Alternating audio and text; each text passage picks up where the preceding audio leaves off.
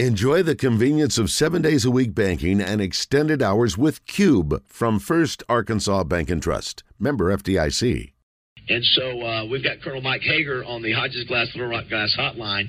We didn't get a chance to see it, Roger, but I was. Good morning, Colonel. How are you?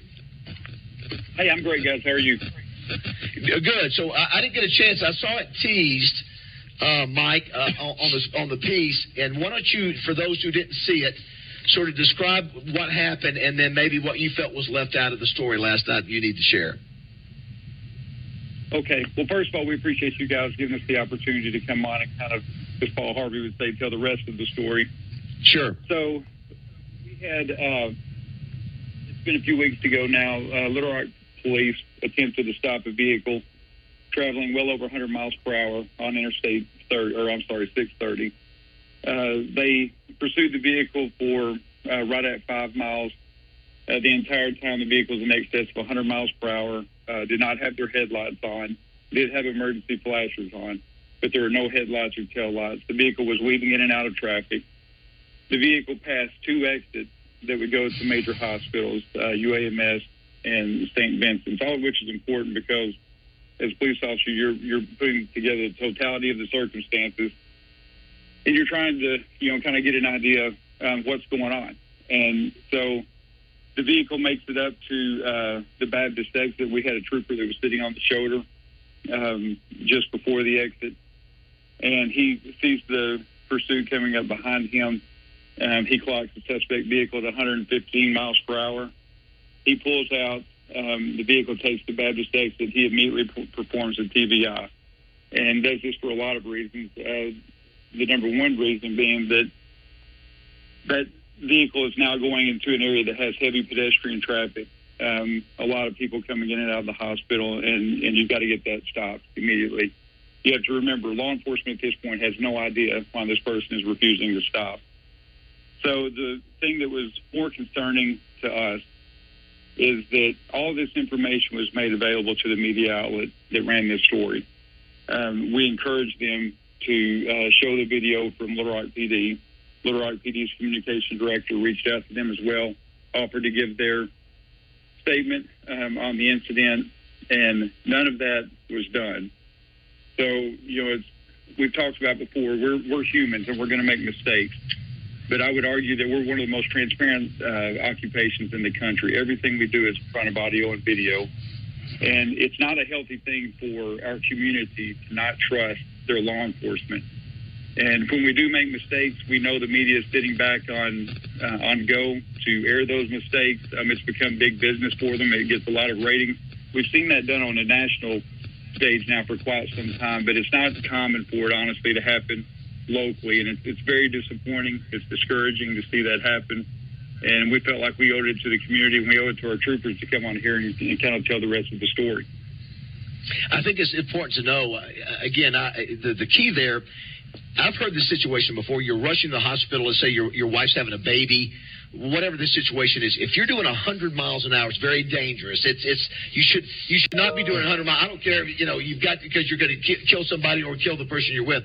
But when the lights come on, you can't just ignore them and continue to go down the street, especially when you pass 2 hospitals. And again, the police don't know who you are, what you're doing. You got to pull over for a second, say, "Officer, please get me to the hospital." Boom. And I would imagine, Mike, you guys would get in front. Let's go. We'll get your mom to the hospital. And that's what was not done. Is you can't ignore just because you want to get someone to the hospital. You can't, or whether it be lights off or whatever. You can't do 150 miles an hour and ignore. They're gonna think you're a danger to society and have to do what you have to do. Well, and that's exactly right. And it is dangerous. It's dangerous to the patients they're trying to get to the hospital. It's dangerous for them. It's dangerous for every other citizen that's on that highway. So this is not an uncommon occurrence.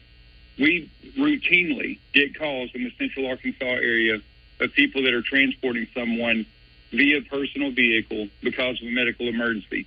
They'll call 911. They say, "Hey, I'm in this type of vehicle. I've got my emergency lights on," and we'll send law enforcement to try to intercept them. We'll send an ambulance to try to meet them. We're going to do whatever we can do. If this person had pulled over, I can assure you Little Rock PD would have said, "What can we do to assist you?" They would have assessed the situation. They would either had an ambulance respond to the scene. If that was quicker, they would have done everything they could to get them to the hospital. Our job is to help people.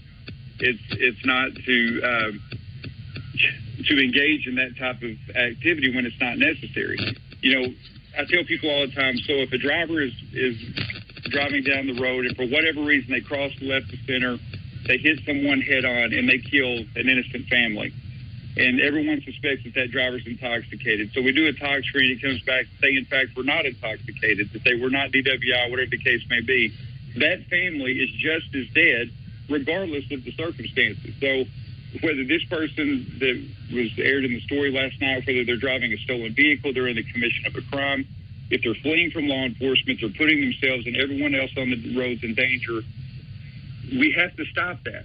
There's ways to prevent that. And thank you for reminding me of that, and thank you for getting that story out there. If anyone listening to this, if you're involved in a medical emergency, call 911. Let us know what's going on. That's not the way to handle it.